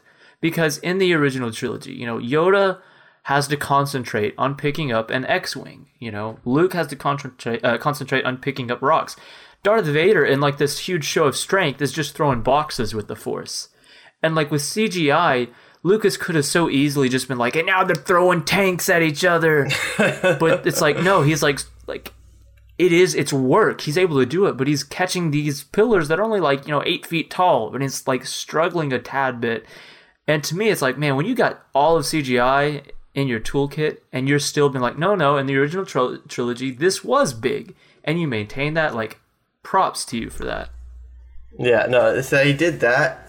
So, like, what I love is that, again, kind of like the staging, like, all these finales hitting you, we get these stages of, you know, you say Yoda only fought Dooku for a tiny little bit, but you're forgetting that the Force section was there, too. Like, he fights Dooku about as long as Obi-Wan and Anakin do. Between the Force and then the fighting and then the catching. Who cares about the Force? Like, I want to see lightsabers. Oh, the irony of you, the Last Jedi fan, saying that is so strong to me right now. Because that's what I was saying. No, but I'm all my half joking dislike aside for that. The goodness of having the restraint of showing both sides and paying homage to old Yoda and showing that it is that Yoda, but he's also capable of all these baller things, is just so good to me. We are running ridiculously long, so I do want to talk briefly about the end, because I think this film is like narratively broken, but in the end, as all these plot line threads come together, where we have, you know, Anakin and Padme getting married, the Jedi meeting together and saying, like, what the heck just happened to us? The Republic being militarized, the clones marching up onto the ship, the Senate giving emergency powers to Palpatine. All these things are just kind of coming together and overlaid with each other as the Imperial March comes on. It's a really gorgeous ending. And Dooku going and revealing that he's actually a Sith working under Palpatine. Which and the is a problem, of the Death Star for plans. me, because I don't like Dooku only shows up in the third act. I don't know who he is. I don't really care who he is. So having 20 minutes after his introduction, the reveal that he's actually a Sith isn't really impactful. So, well, it wasn't. The thing is, the reveal was like you already knew, but it was more the confirmation. It's filmed like a reveal. What I love though is that we still technically never get a reveal that Palpatine is the... We technically never get that reveal. It's so obvious at that point, but the fact that he still held off on showing it just makes me happy for some reason. Yeah, I do like that a kid watching this, if they're not looking at his chin and comparing it to Palpatine, they would not know. I like that. Like the character of Palpatine is so completely convincing as a genuine good person. Yeah, and it's, you know, with lines like it's just too much to bear. Like, or, you know, like, oh, what senator would be bold enough to do that? And, like, he seems very genuine at times. And so, yeah, as a kid, I'm like, what? Just for 5 seconds, I'm going to say to you, James, because I know you hate Jar Jar, something you have to give Attack of the Clones credit for is fixing him. And, like, listening to Last Thing, one of your big problems was that he made dumb mistakes and it worked out well. He gets hit really hard. Like, his dumb mistake is the dumb mistake. And also, he is much more conservative and approached. Like, he feels like he has grown as a character, so I'm just going to throw that in there. Attack of the Clones fixed Jar Jar. Yeah, he's certainly, like Gabe said at the very beginning. They knew. They scale him back. Lucas listened. He's like, okay, this didn't work out the way people wanted. What I hate is whenever a director or a writer would listen too much to fans and, like, write something out of existence in a way that, like, sure, fans may like it, but it breaks continuity. Like, so he's like, I'm not going to just say, oh, Jar Jar went off over here and he's never going to be seen again. It's like, no, he's still here. This is his function. We're moving on. He didn't work quite, like, you know, as well. So yes, Lucas's usage of Jar Jar here was, like, on point. And it shows Lucas genuinely liked and cared about this character. Because if he didn't, he would have written him out. But he thought that he was an important enough character to give him resolution, which now I kind of respect, even if I hate the character.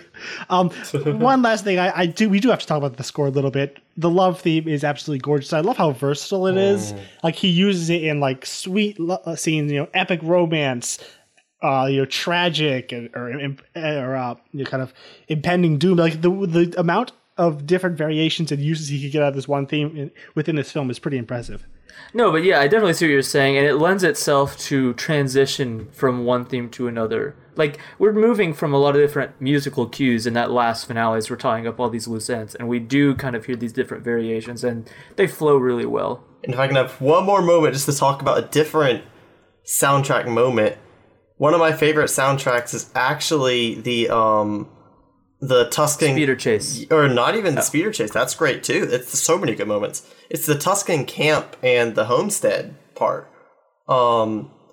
Whenever she dies, yeah, but like there's so many nods to the original soundtrack of like Tatooine, but in such a darker tone. The opening, I say, like, if you were to listen to this song as like a song, the opening of it has that same Tatooine where it's got like a plucky dun, dun, dun, and like kind of it's like almost a tapping sound, like a dun dun dun dun dun. But I'm a terrible voice person, I know. But it's very reminiscent of like the Jawa theme in episode 4. I call it the Jawa theme. I don't remember what it's called. But like when you're kind of talking, when the Jawas are doing their thing, they got the sand crawler, all that. But it's done in a much darker tone. So it's got this same vibe, but it's got this new setting, an almost unsettling setting. And then obviously they throw in other themes, throw in all that. But just so many little moments like that in episode 2 that just blow me away. Williams just outdoes himself.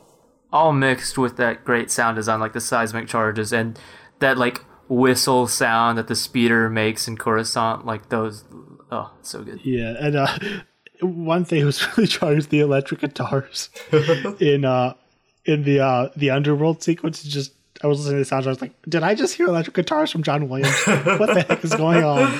All right, so we gotta end this. So very quickly, guys, what is your star rating for this film, and where does it rank in the series? You first, Joseph. If you're going subjectively, I have to give it like 4.5 because I just love it so much. If I'm going to try and be a more objective, whatever, I would say like 3.5, 4, because it really, I feel like its weaknesses are so overshadowed by such a killer finale, and having like the other half of talking about the two sides of the plot, having the one half that is so strong and is more relied on than the finale, I feel like it ties strong enough that it gets very underrated. And the ranking? Oh, the ranking as in with other films? I hadn't even thought about that. Okay. Oh man, you might not. I'm going to go ahead and just say I am terrible at ranking Star Wars films, so I'm going to let y'all. Fair enough. Like, they're all wonderful. You, James? Okay, so for my rating, I'll stick with a 3 out of 5, same as I gave Phantom Menace. I do think it has, like, for me, clearly, like, lower lows, but at the same time, it also has higher highs for me. I know that you would probably consider, like, the Duel of the Fates the absolute pinnacle. It kind of is. I completely understand that. But, man, I just have... I think the big reason that, in terms of ranking, as it stands, I would go Empire A New Hope number 1, Empire number 2, Return of the Jedi number 3, and then Attack of the Clones number 4 with Phantom Menace at number 5, is because, we talked a bit about the politics, and while I enjoy like the actual like being in the politics of the Phantom Menace, the purpose of that plot I could not be less interested in. I don't care about Naboo. I don't care about the Trade Federation. I don't really care about anything going on in that film. I have fun with it from beginning to end, but I just have so little investment. But whereas here, the mystery may not pay off the way I want it, but the politics being discussed, I think there's way more intriguing stuff going on with the Republic and the Separatists. I have a lot more fun with Obi-Wan's investigation than I do like the bulk of the narrative in The Phantom Menace. And the clone attack, for me, is like the action highlight if we're looking at the two of them together. And this is like prime Yui Oben. Man, I am getting my words mixed up. This is prime Ewan Obi-Wan. Oh, that's what you were trying to say. Yes, sorry. But yeah, this is like him at his best. And so, I do think the romance subplot is the absolute lowest point for the prequel trilogy. But kind of to mirror a little bit of what Joseph was saying, I do think that's overshadowed by some stuff that I just have so much fun watching, and I think is done really well, that I give the edge to Attack of the Clones. I'm going to give it a 2.5. This is the only Star Wars film that I don't consider a good movie. Like even The Phantom Menace, I think it has, even though it's narratively broken, the Tatooine subplot feels completely extraneous. At least when it's in its narrative, it knows where it's going. There's a sense of direction, momentum. The pacing is very quick, and there's a lot of quality setup and payoff within the writing. I don't think this film really has a core narrative. It just drifts around and goes places, and things happen, and then we end. And cool things happen here and there, but I don't really feel like this is a complete film. And the only drama in the film is terrible. So it just doesn't totally work for me. Like, it has moments of genius. It has those beautiful Lucas things in it, but all of those are just kind of moments. They're not the movie. The movie itself just doesn't work for me as a whole.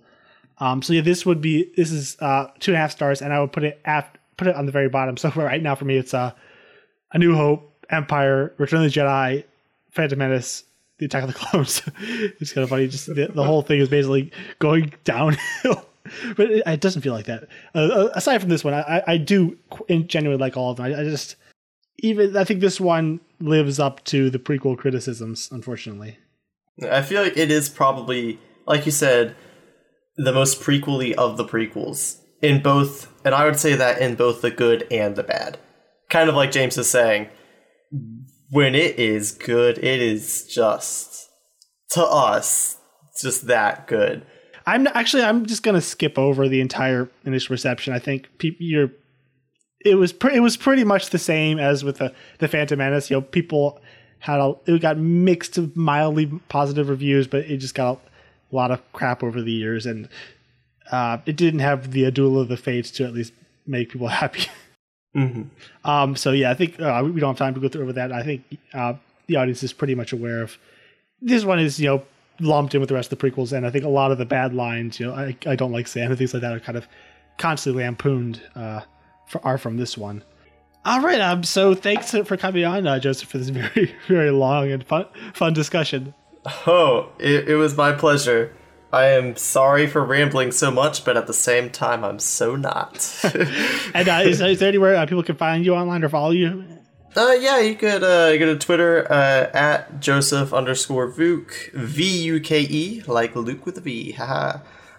Yeah, like that. And I'm currently brainstorming a podcast with a close friend of mine, Jordan Collins. It's still in the experimental stages, but if you go to that Twitter, that kind of thing, you'll see where that goes. Yeah, that's where it is right now. And of course, if you wanted to hit up some older stuff, I used to host the podcast Audio Asylum, which our beloved James here has been on, and also wrote some articles for Article Asylum, the I guess that what's the word for that? The affiliated. The affiliated site, we'll say. And what is the website? That Article Asylum. Articleasylum.wordpress.com. Yeah, that audio. I can't speak. James, just say it again. Yeah, the articleasylum.wordpress.com. All right. And for us, again, I'd ask you if you please go and rate and review us on iTunes. And if you want to follow us, you can like us on Facebook, where there's Franchise Fatigue Podcast. If you want to follow us on Twitter, where there's at Franchised Pod. And if you want to find our other episodes, you can go to franchisefatiguepodcast.com. Next week, we will not be reviewing Revenge of the Sith. Instead, we're going to take a journey through the Clone Wars animated shows. We're first going to do the 2003 2D animated Clone Wars, and then after that, we're going to go through the Clone Wars CGI series, which chronologically take place between now and Revenge of the Sith. And again, if you haven't seen those, this would be a great time to jump on because they are really awesome. So next week we'll be doing the 3 seasons of Genndy Tartakovsky's 2D animated show, Star Wars Clone Wars. Yeah, technically they're not canon, but I think there is enough cool stuff and relevant things to the Star Wars as a whole to at least warrant some discussion on. If you haven't seen the series before, it's only about 2 hours for all 3 seasons, and they are all available on YouTube. They're pretty interesting. So until next week, we will see you in the sequel. She can't do that! Shoot her or something!